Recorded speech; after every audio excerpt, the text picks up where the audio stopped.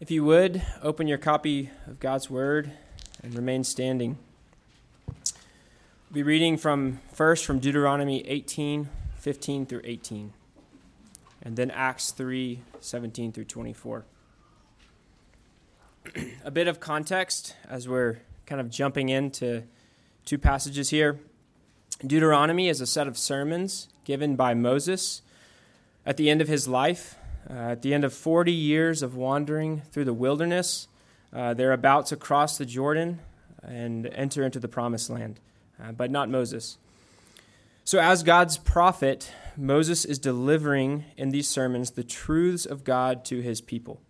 He's standing between God and his people as the mediator.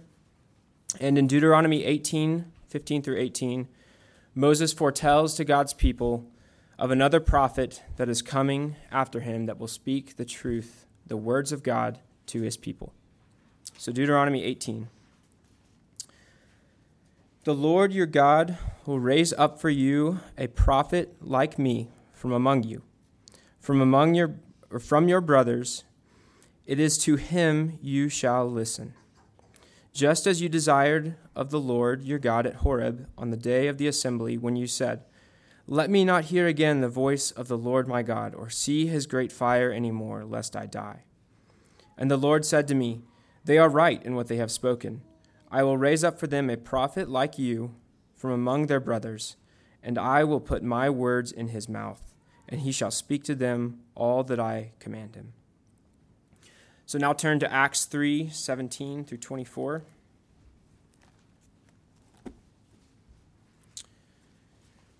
And here in Acts, Peter is speaking to the Jews in the temple. They are amazed at a sign that Peter has performed, and they want to give Peter glory, and instead he rebukes them and calls them to repent for not acknowledging Christ as the Messiah and as being the long-awaited prophet that Moses spoke of in Deuteronomy 18. So Acts 3:17 through 24. And now, brothers, I know that you acted in ignorance, as did also your rulers. But what God foretold by the mouth of all the prophets, that is, Christ would suffer, he thus fulfilled. Repent, therefore, and turn again, that your sins may be blotted out, that times of refreshing may come from the presence of the Lord, and that he may send the Christ appointed for you, Jesus, whom heaven must receive until the time for restoring all the things about which God spoke by the mouth of his holy prophets long ago. Moses said, as we just read, the Lord God will raise up for you a prophet like me from your brothers. You shall listen to him in whatever he tells you. And it shall be that every soul who does not listen to that prophet shall be destroyed from the people. And all the prophets who have spoken from Samuel and those days who came after him also proclaimed these days. This is the word of our Lord.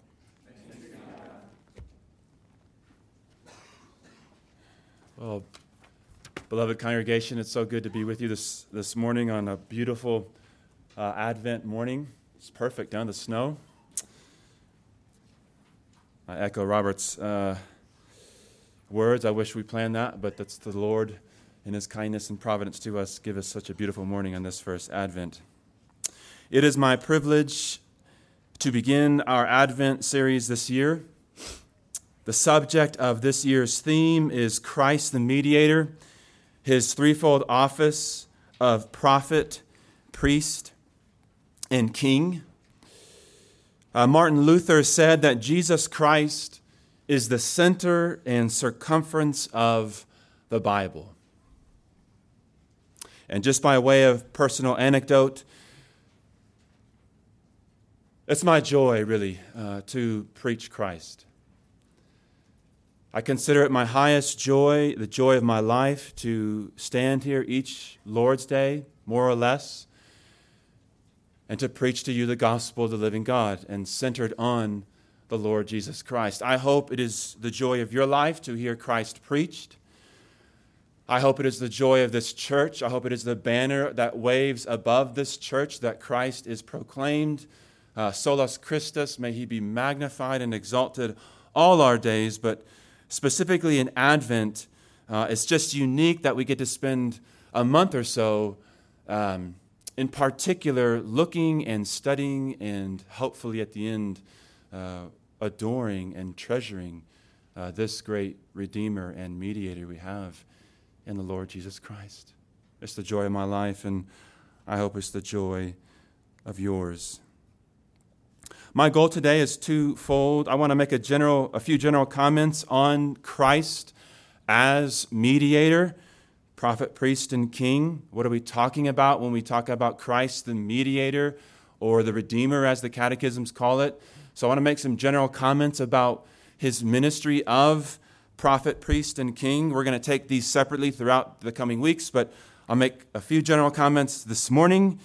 And then I want to address, secondly, Christ's office as prophet in particular. All right? That's where we're going. Today's a little bit unique. We're not going to look at the Bible verse by verse. This is going to be more of a theological message rather than a sequential, expositional sermon from a text. So we just finished Colossians. This is kind of a little bit unusual for us, but I think it's good to pause at times to consider some biblical and theological themes of Christ as our mediator. So, here we go. Christ as mediator. First observation or theme I want to address is that the offices of prophet, priest, and king are distinct but not separate. All right? At no time is Christ only executing one office. Christ, in other words, never takes off the hat of prophet and puts on the hat of priest or king. Christ as mediator is always prophet, priest, and king jointly. All right? So take, for example, Christ's death. His death is certainly an act of his priestly office. Right? He makes a way, access to God as he offers himself upon the cross. So he's a priest, no doubt, upon the tree. But isn't it also true, beloved, that in his death, Christ is conquering his enemies as king? Colossians 2:15. And isn't it also true, beloved, that in his death, he was ministering as prophet to the thief on the cross, speaking to him about the ways of paradise, offering to him the gospel, of which that way the thief on the cross accepted? And isn't it also true that upon the tree, Christ as prophet was ministering to his mother, Mary, and to John, behold your mother, and behold your son. Even in his death, Christ is executing all three offices at once. What a glorious Savior we have. Herman Bavinck says, quote, he is a prophet, but his word is power. He is a priest, but lives by dying, conquers by suffering, and is all-powerful by his love. He is always all these things together, never the one without the other, mighty in speech and action as a king, and full of grace and truth in his royal rule. Amen to that truth. So, the offices of prophet, priest, and king are distinct. We will address these on each Lord's Day, but they are never separate. All right? Second observation, in Christ we have a threefold remedy for a threefold problem. In Christ we have a threefold remedy for a threefold problem. Original sin consigns the sinner under a threefold problem. Ignorance, 1 Corinthians 2, guilt, Ephesians 2, and bondage, Romans 8:3. That's the bad news. The threefold office of Christ, thankfully, corresponds and overcomes the sinner's threefold problem. Prophetic light scatters the darkness of error. The merit of the priest takes away guilt. And the power of the king removes the bondage of sin and death. In Christ, we have a threefold remedy for our threefold problem. Isn't that wonderful? I'm going to show you this just from Scripture. So Isaiah 61, turn there, would you?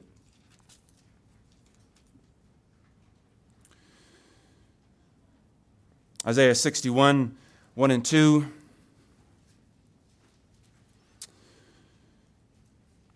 This is how you should be reading the Bible, taking your theology to the Bible and extracting that doctrine from it.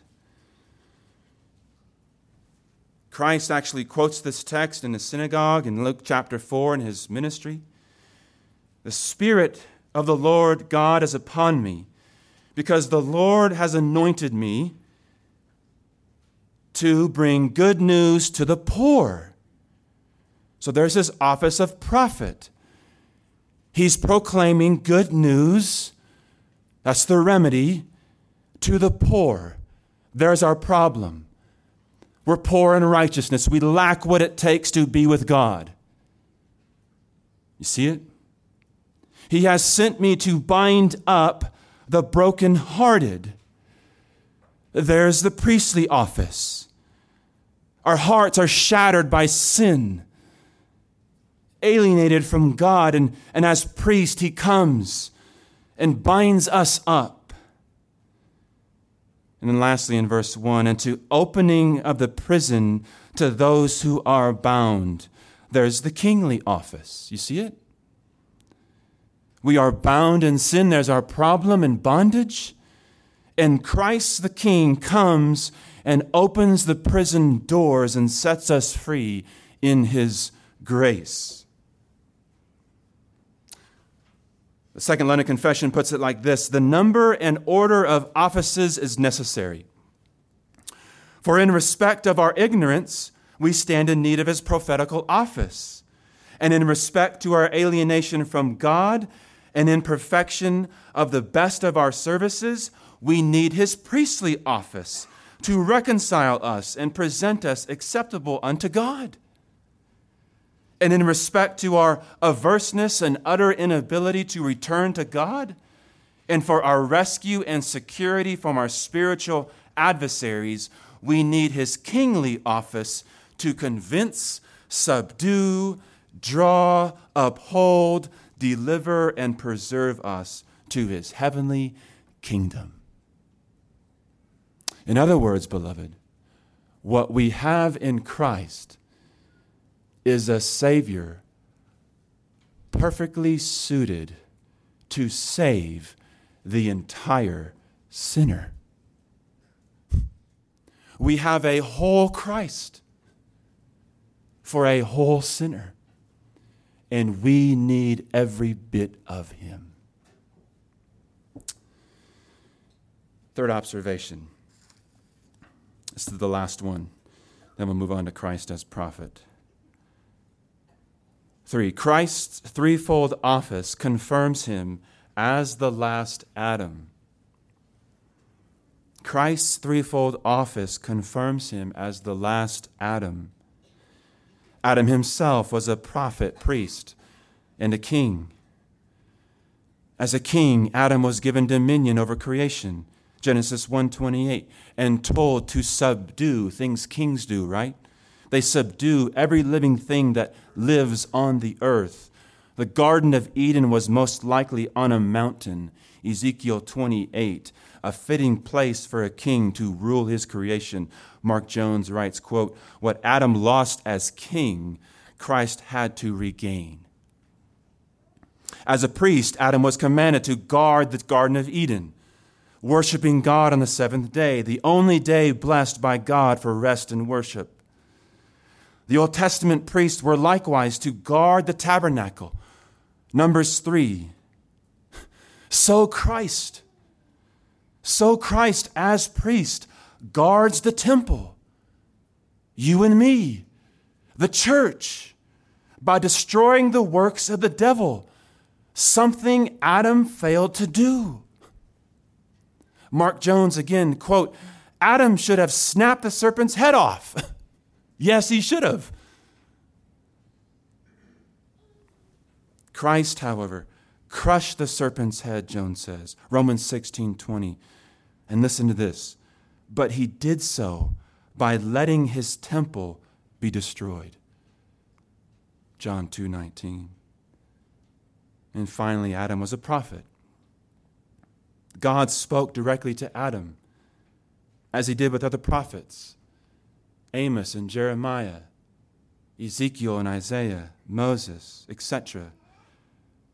And God gave Adam the cultural mandate to fill the earth with his offspring. But you know the story. Adam as prophet and as king and as priest fails. Christ as prophet of the new creation. Remember 2 Corinthians 5, if anyone is in Christ, he is a new creation. Remember that? That means the new creation age has dawned spiritually at the ministry of Christ and when a sinner comes to faith in Christ. It'll be consummated physically, yes, but it has begun already spiritually. So, Christ as prophet of the new creation gives his people not the cultural mandate. That's jumping the eschatological gun. He doesn't give the church the cultural mandate to subdue. He gives the church the Great Commission to make disciples of all nations, promising to be with them to the end of the age. Matthew 28, 18-20. So everywhere Adam failed, Christ flourished. We need all of him, and we need everything he did. And that's what Advent is all about. Getting, as Sinclair Ferguson says, getting clearer visions of Christ and better visions of him to the eyes of faith. So Christ as mediator, what are we talking about this month? Prophet, priest, and king are distinct offices but not separate. A threefold remedy for a threefold problem.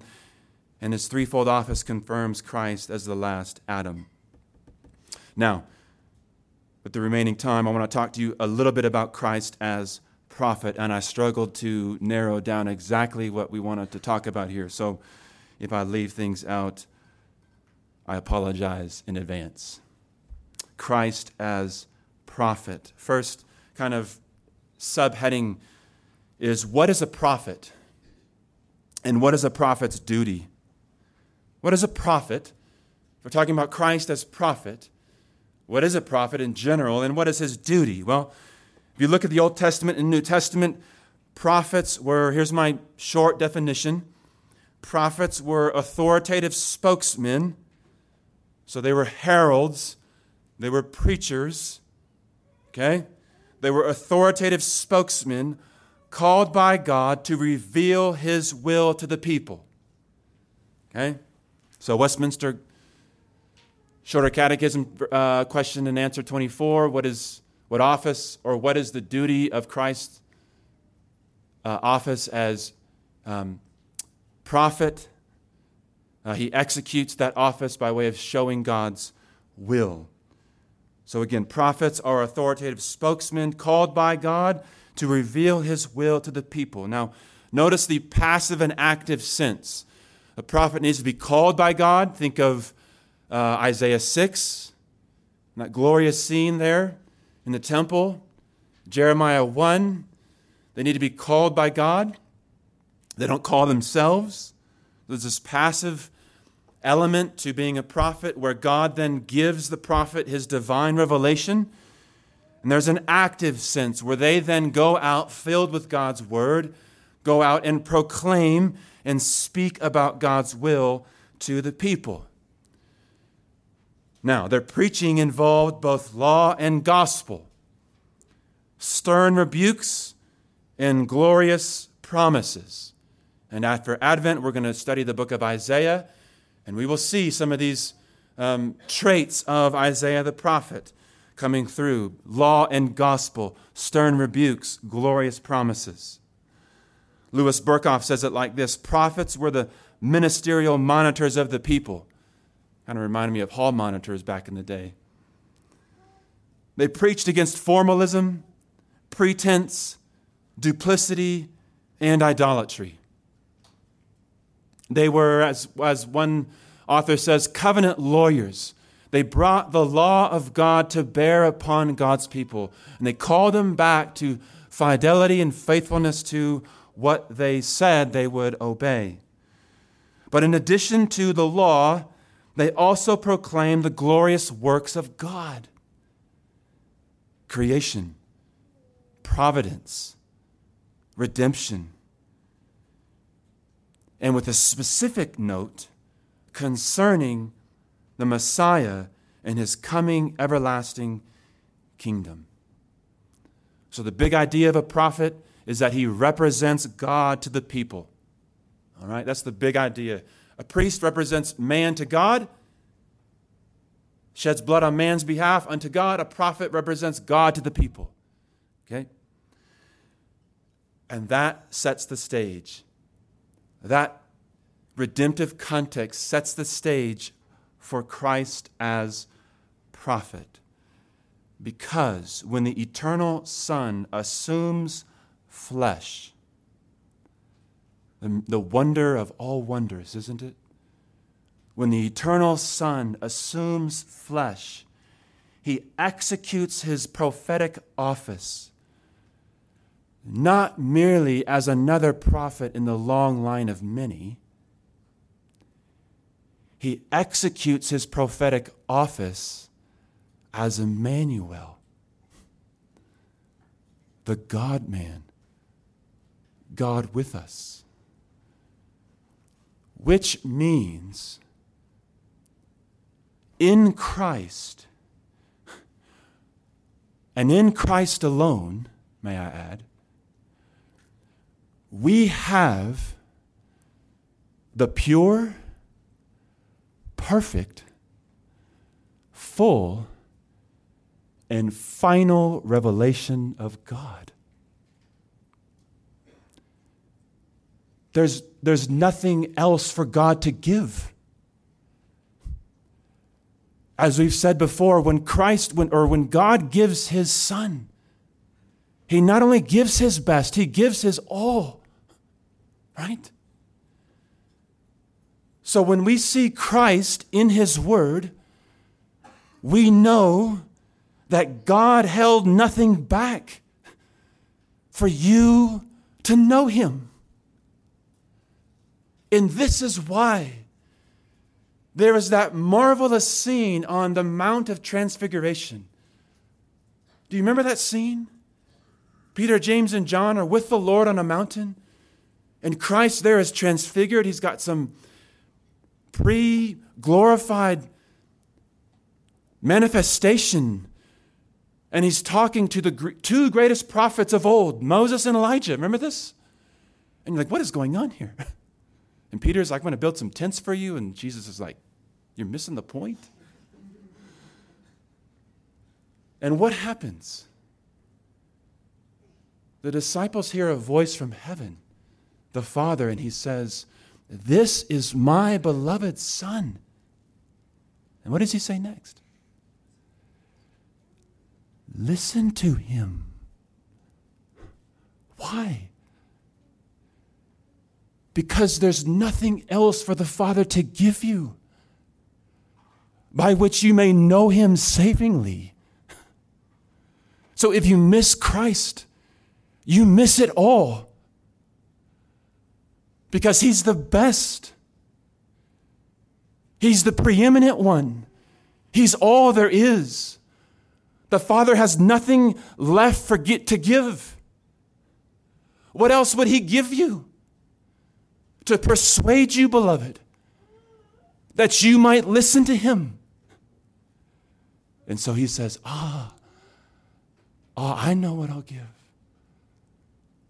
I'll give the Son, he who is co-eternal and co-equal with me.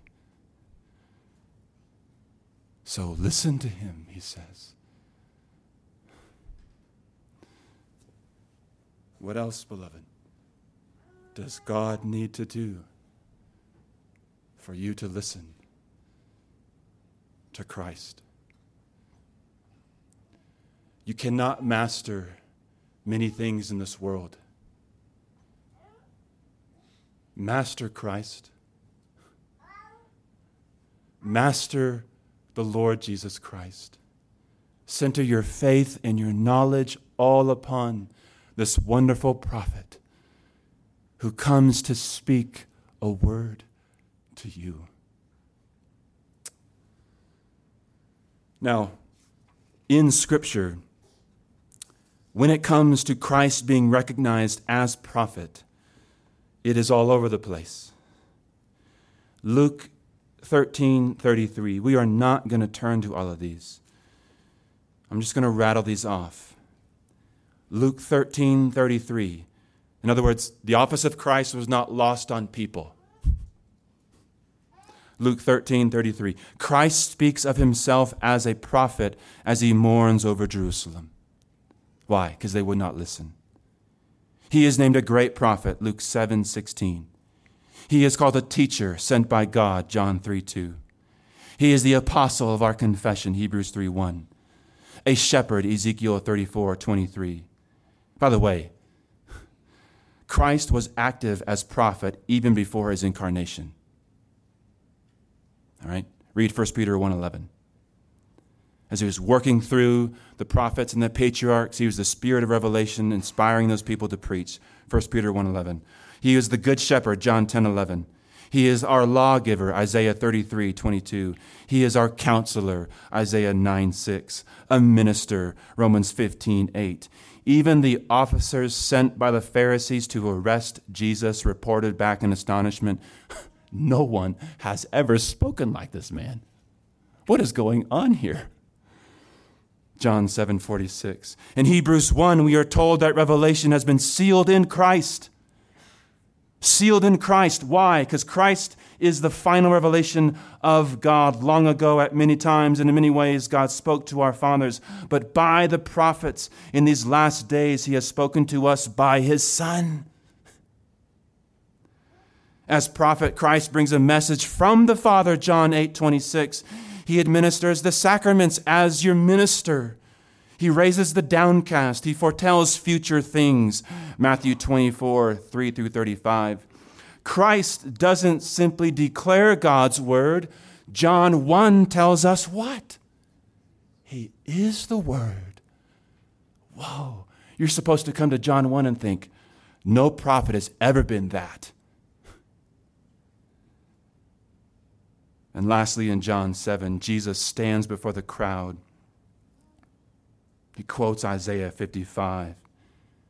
And he says, if anyone thirsts, let him come to me and drink. Christ doesn't simply preach the gospel. He is the gospel. And so he stands before a crowd. Come to me and find satisfaction and fulfillment in all that I am as prophet for you in the gospel. Listen to me. Oh, how glorious Christ is. One author writes, and I'm almost done, take comfort, beloved, that we have a prophet, a messenger, one among thousands who gives us God because he is God. We have a prophet, one worth them all, as the very wisdom of God. And he has been made for us wisdom. 1 Corinthians 1:30. He is in the bosom of the Father. John 1:18. We have a prophet who not only can teach externally, but also illuminates internally by his Spirit, leading us into all truth, that he may abide with us, be in us, and we in him forever. Christ is still executing his office as prophet, even in his state of exaltation, as the Father and the Son send the Spirit to minister to you, that this word might be the word above all words in your life, and that you might listen to Christ and see him and get larger views of the Savior and get clearer views of him. Well, it's said that a common diamond has 58 facets. And I agree with Martin Luther. Christ is the diamond of Scripture. And all I've tried to do today, beloved, is to show you one facet of Christ. That's it. There are 57 more. There's probably 1 million more, aren't there? He's that rare jewel of the Bible. So lift this beautiful diamond up this Advent season. Lift him up and look at him. Be amazed at him. Study him. Adore him. And worship him. Amen. Let's pray.